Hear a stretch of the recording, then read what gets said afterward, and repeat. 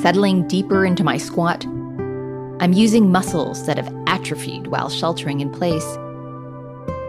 I pull up handfuls of those dewy and delicate leaves and stuff them into our backpack. Even that small act invigorates me. As we continue walking, I'm not glancing down at my phone. I'm not studying the alerts or the emails that always deliver more bad news. Instead, I'm looking for plants to identify. For the first time in a long while, I'm not pulled in a million different directions. I'm grounded, literally and metaphorically.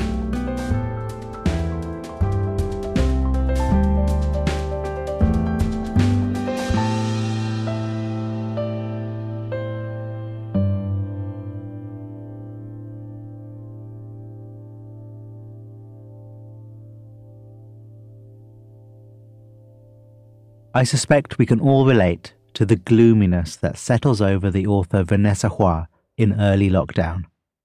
The anxiety and fatigue and tedium of this new and largely indoor existence. But then, one day, Vanessa makes a discovery that shifts things in a profound way for her. The discovery is small, delightfully mundane. The pleasing, tender leaves of an edible plant growing near her home. She begins to find solace in the ancient art of foraging. From there, a deeper kind of groundedness takes root. In this series, we combine immersive first-person stories, breathtaking music, and mindfulness prompts so that we may see our lives reflected back to us in other people's stories, and that can lead to improvements in our own inner lives. From Wait What? This is Meditative Story. I'm Rohan, and I'll be your guide.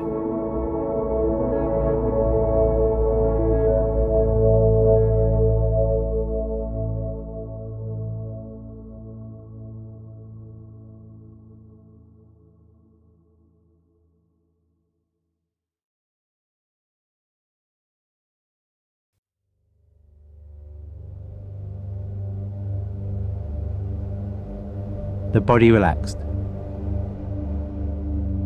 The body breathing. Your senses open. Your mind open. Meeting the world.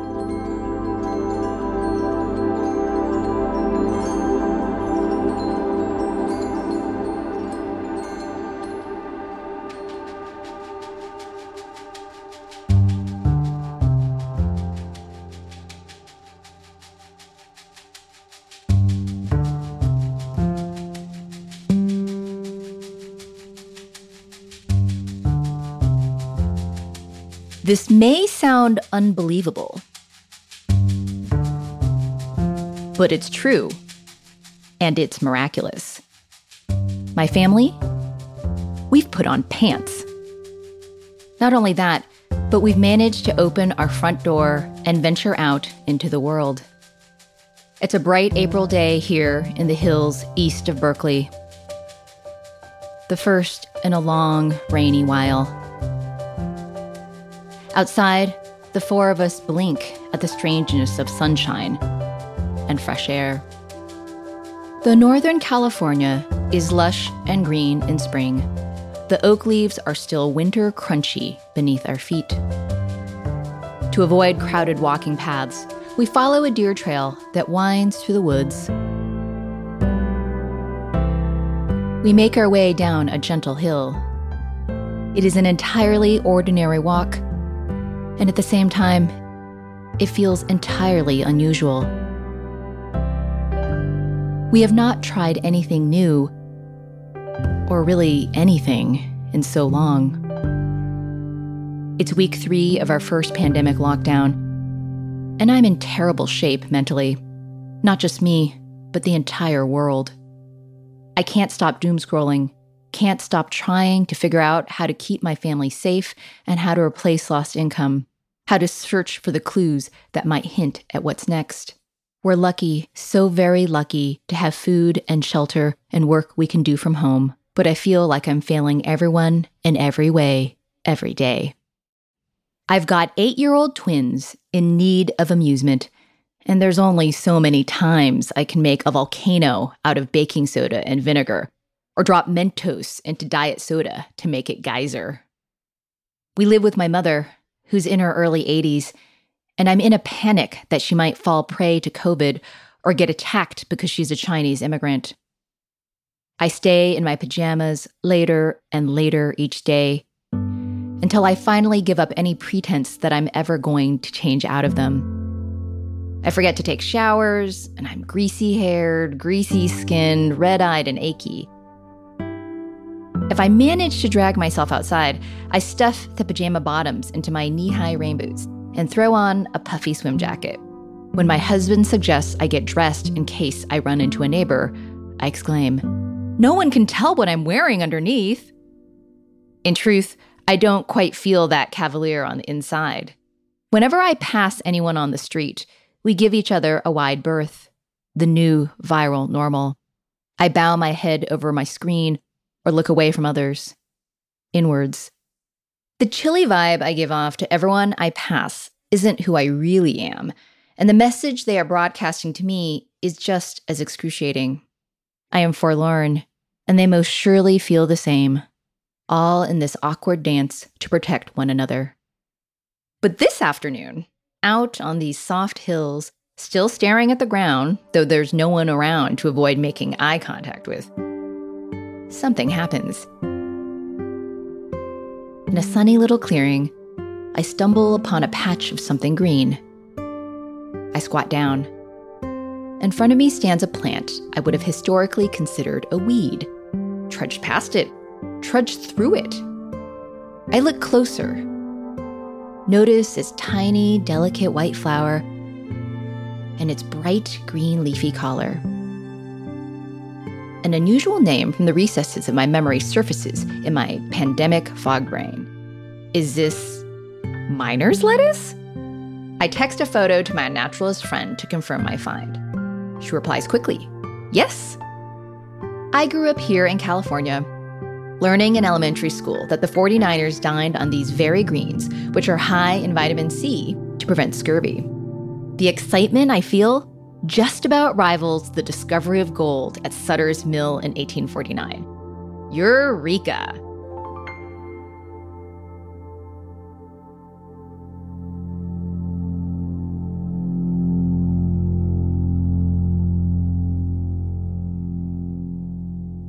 Let's imagine being here in this moment of discovery. Enjoy how Vanessa is, full of excitement and energy. Breathe some of it in, and let it lift our spine and brighten our minds.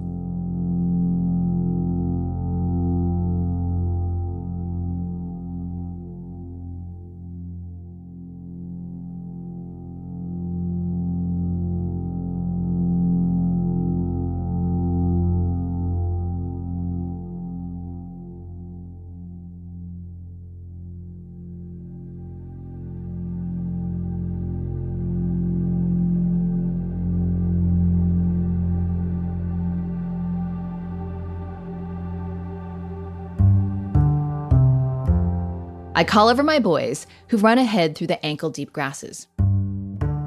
Scurvy causes your gums to bleed and your teeth to fall out, I explain, with maximum ghoulishness. My boys watch as I crouch down and pluck the potential test case, rolling the stem between my fingers, admiring the parasol-shaped leaf. The mineral smell of damp earth rises around me, and the sunshine on my back feels like a vacation. I look down, staring a moment longer at what I've picked. What if I'm wrong and it tastes horrible? What if I'm wrong and it's poisonous? I've always wanted to try foraging, with its aura of pioneer independence. It seems so different than my 1980s suburban upbringing, in which my working parents called upon the convenience of every canned and frozen meal to keep us fed. Dinty Moore beef stew, banquet fried chicken, Gordon's fish sticks. I know the freezer case better than the outdoors, even though I've camped and hiked all my life. I can seldom remember the names of plants and trees, and certainly couldn't pick them out of a lineup, let alone remember their uses. A few years ago, while conducting research for a novel, I'd wandered through botanical gardens in Hong Kong and Beijing, snapping photos of labeled greenery, attempting to fill in my landscapes.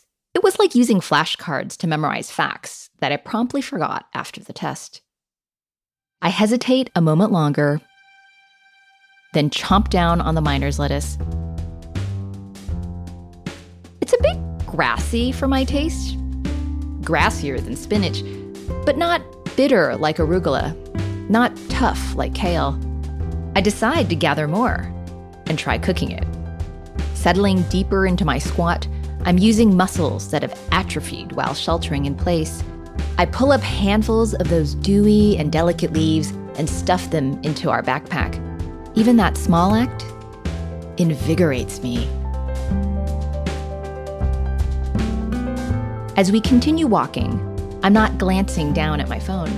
I'm not studying the alerts or the emails that always deliver more bad news. Instead, I'm looking for plants to identify. For the first time in a long while, I'm not pulled in a million different directions. I'm grounded, literally and metaphorically. Just before the pandemic began, it seemed like I'd hit my career stride. At the time, it feels good. I'm finishing my third book, I'm a columnist for my hometown newspaper, and every couple weeks I fly off to a university or conference to teach or speak.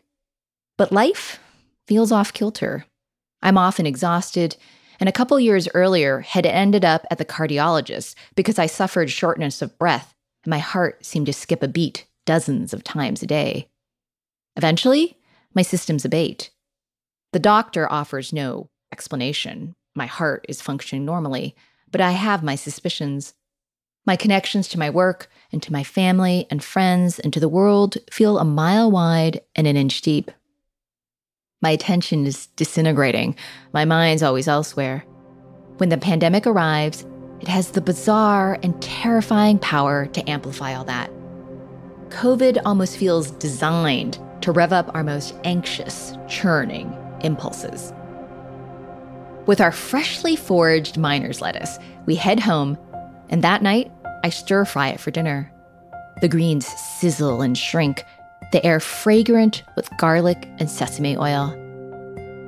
The sort of recipe a Chinese fortune seeker might have conjured for himself in the gold fields. Cooked, it's silky, darkening to emerald. It tastes like spring. Neither my mother nor my sons are interested in sampling it, but my husband declares it delicious. It turns out miner's lettuce is the gateway drug to foraging. It's easy to identify, and it's sprouting up everywhere I look, everywhere my family looks. How have I never noticed it before? When we come upon a big patch, one of my sons asks, "Is this your happy place?" We pose for pictures as if the leafy greens are Half Dome or the Grand Canyon. They look like satellite dishes, he adds, which sparks a discussion about Sputnik, the space race between the Soviet Union and the United States, and the ill-fated cosmonaut mutt, Laika. I've been sleepwalking through my days. Suddenly, I'm giving impromptu science and history lessons. As the American-born daughter of immigrants, I can't help noticing that foraging provides a familiar form of resourceful thrift. That's an empowering feeling. A small measure of control when so much feels out of control.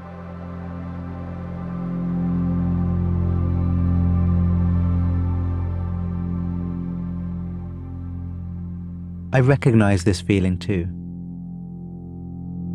Do you?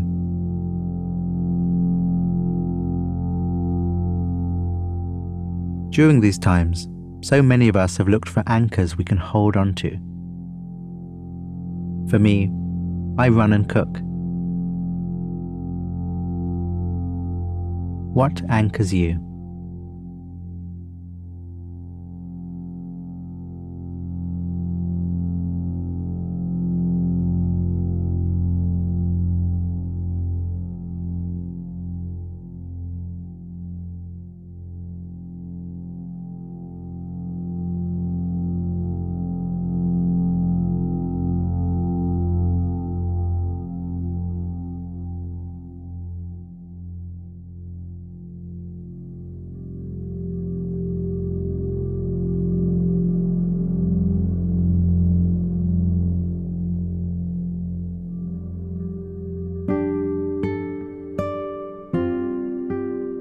As I learn the names of plants and their uses, the scenery rearranges itself in my vision and in my memory.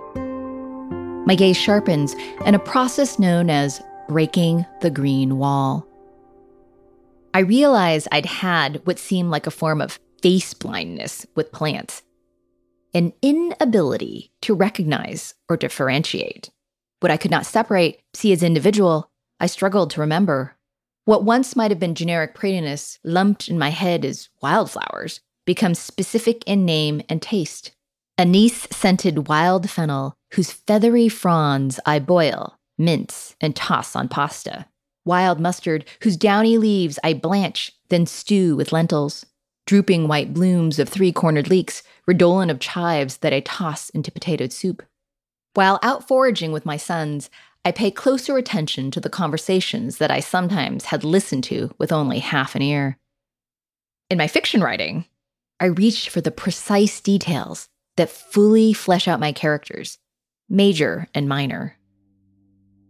All of this noticing, this seeing, it transforms me, turns me from passive to active. A switch flips inside me. I feel open to the world and its wonders, not braced for its gloom. I don't have to go anywhere special. Walks around my neighborhood or just a few miles from home always turn up surprises. I don't have special tools either, just a blue fanny pack with lots of zippered pockets into which I can drop my finds. To anyone passing by, I might appear a bit strange, especially if they spot me scaling a tree for plums or rooting in the underbrush for a handful of greens. My mother is ecstatic when I bring back loquats, what she calls pipa. The golden coins of fruit have the taste of tangy peaches. She remembers them from her childhood in Taiwan, but never found them in supermarkets here. A taste she thought lost, now recovered.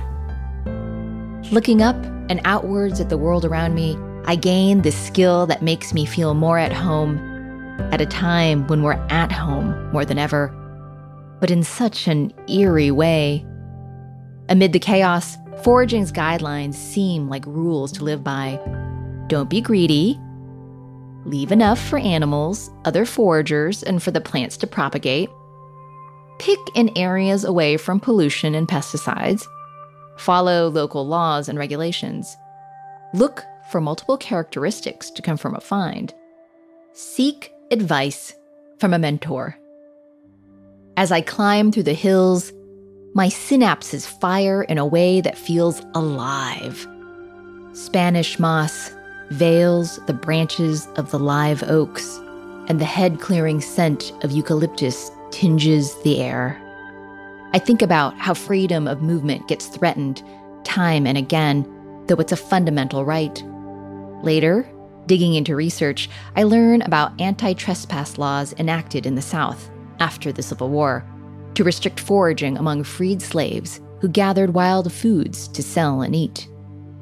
I'm inspired by the resilience of those who have foraged before me, by prehistoric ancestors who hunted and gathered for millennia, by the witchy power of those who possess the medicinal secrets of the forest, by the indigenous and immigrant families who carry on their cultural traditions, the impoverished who search for wild foods to keep from starving. The earlier me felt so disconnected from this history. Now, though, I find this shared lineage reassuring. The vast majority of what I identify, I leave alone. It's the equivalent of catch and release, the thrill of the hunt without intending to consume. Every stroll outside feels like a game, like a greeting in which I connect with the wonder and sustenance in the world around me. Why, hello, Horsetail. What a lovely day it is, Silverpuff. I all but call out. My despair and uncertainty about the future lifts, and I have only what's before me. Yet it also reminds me of the connections we share. The leaves, the stems, the flowers are a map leading me back to the bestower of the names. Hare's foot, ink cap, mule's ear, monkey flower, wake robin. We chant across the centuries. Every time it seems like we're nearing the end of the pandemic, the finishing line recedes. Maybe we'll never get there. Maybe we shouldn't strive to go back to normal after the coronavirus exposed just how off balance everything and everyone actually is. Foraging is more than a hobby. It's a transformation of the very way I see, of the way I am in the world. Some of the lessons are what I would have expected. Act now. Make use of what you have. Seize the moment. Seize what's in front of you. Opportunities, flourishing one week, may shrivel the next. But gradually, I start to notice a deeper shift in me, one I wouldn't have predicted. All that doom scrolling I've been doing, it feeds my darker fears about life and its fragility. But looking up and around, I realize that I'm resilient at my core.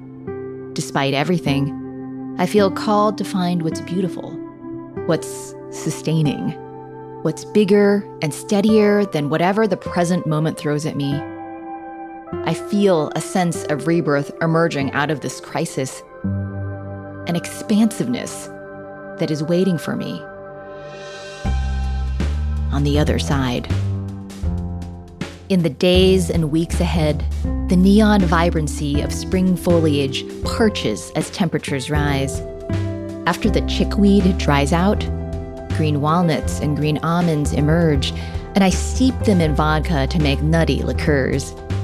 In the heart of summer, dusky plums and swollen blackberries hang heavy and ripe. After smoke from summer wildfires clear, I harvest bay laurel nuts with their notes of coffee and dark chocolate. As winter approaches, I gather pineapple guava the size of hen's eggs and taste like Starburst, an easy sweetness late in the year. And when spring returns, the old miner's lettuce unfurls again and again. As I emerge into the world in search of those tenacious greens, I do so with a new kind of clarity. From these dark times can come a discovery and renewal, capable of sustaining me and those I love.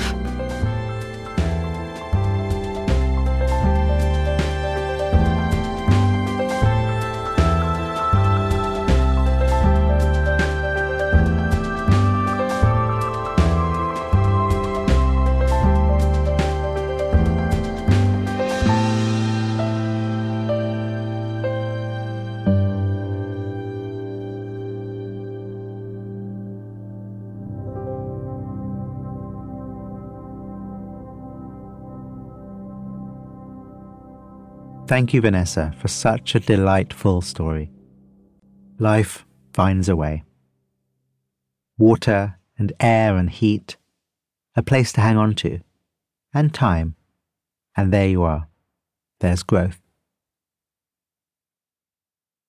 Vanessa's initial discovery of the miner's lettuce, and then that cascading into a love of foraging, reminds me quite a bit about how meditation works.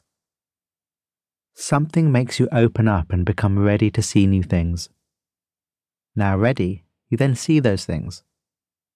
Seeing new things, you learn how to make that new level of awareness nourishing. And then the positive feedback loop that comes with that nourishment means that it's no longer about a one-off eureka moment. You build a habit of being able to access that which enlivens and enriches you. That might have been a lot. So let me say that again in a different, simpler way. You want to see things differently. You start to do that. You notice how seeing things differently make things better. You turn that into a habit. That's basically how the practice of mindfulness meditation works in general. And riffing off Vanessa's story, For our little closing meditation together, how about we do a mini version of that flow so you get more of a sense of what I mean?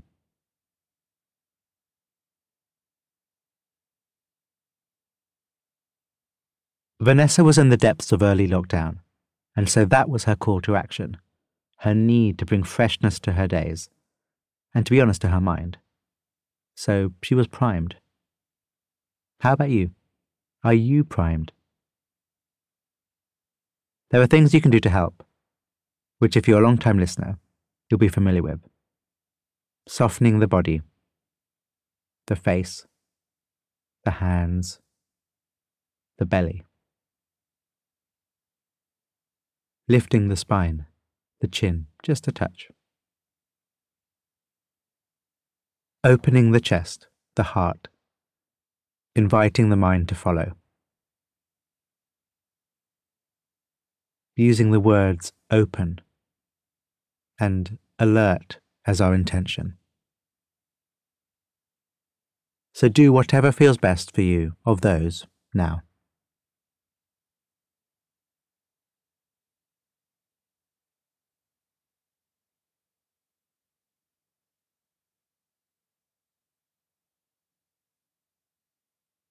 Now that we're a bit more open and bright, what can you notice in your experience? It might be something in the body, or something in the mind, or something which is a little bit of both. What is here to be noticed and known? Just as the little plant in the urban landscape was for Vanessa.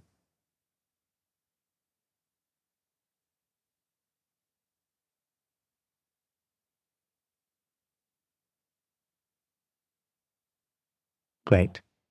Whatever it is that's prominent in your mind, in your awareness, can you tune in and be aware of any of its details? If it's a physical sensation that's strongest for you right now, what are its boundaries like?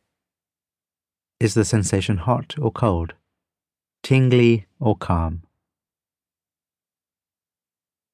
Get interested in its qualities and boundaries.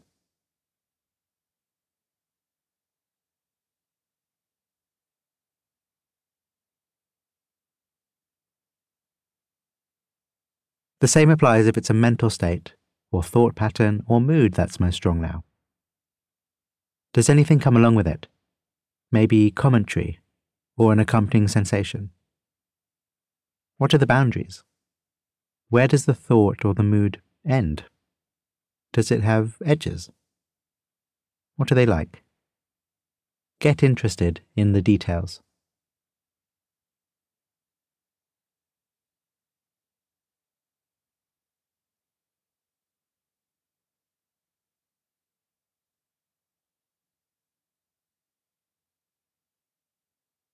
Lovely stuff. Now, pull back a bit off the gas and take a moment to reflect. Reflect on what you saw and what you learnt, no matter how minor it might seem. For example, what happened when you started to look closer? How fluid was what you were paying attention to? How did it feel to bring that closeness of awareness like that? I'm not expecting you to have any extraordinary revelations. But if there was just a tiny, when I did this, then I was able to see this kind of thing, really try to remember that. Because that is what is called an insight. And however minor it might seem, as we collect more, they become a stream, or in a metaphor better for Vanessa's story, a field of insights that keep growing and growing in the inevitable direction of wisdom. So for me, I noticed an area of tension in my neck, but when I looked closer, it was more like a tingling, hot sensation. And I noticed that when my mind zoomed back out, it felt less tense. That's an insight. And the practice of meditation is our foraging for them whenever we can. So thank you, Vanessa, for sharing your story of what can happen when looking and seeing and connecting and being open to transformation.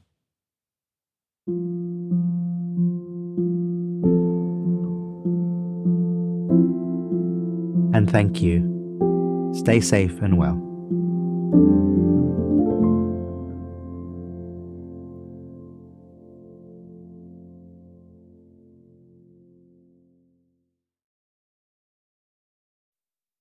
On behalf of the team at Meditative Story, thank you for spending time with us today. We love creating the show for you. And if the show serves you in a meaningful way, we'd love to hear from you. Would you take a minute right now to write us a review in your podcast app?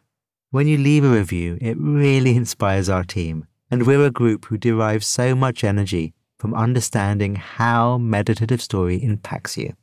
It's also a way for you to pay it forward by helping others discover the show. So if leaving a review speaks to you today, we'd really appreciate it.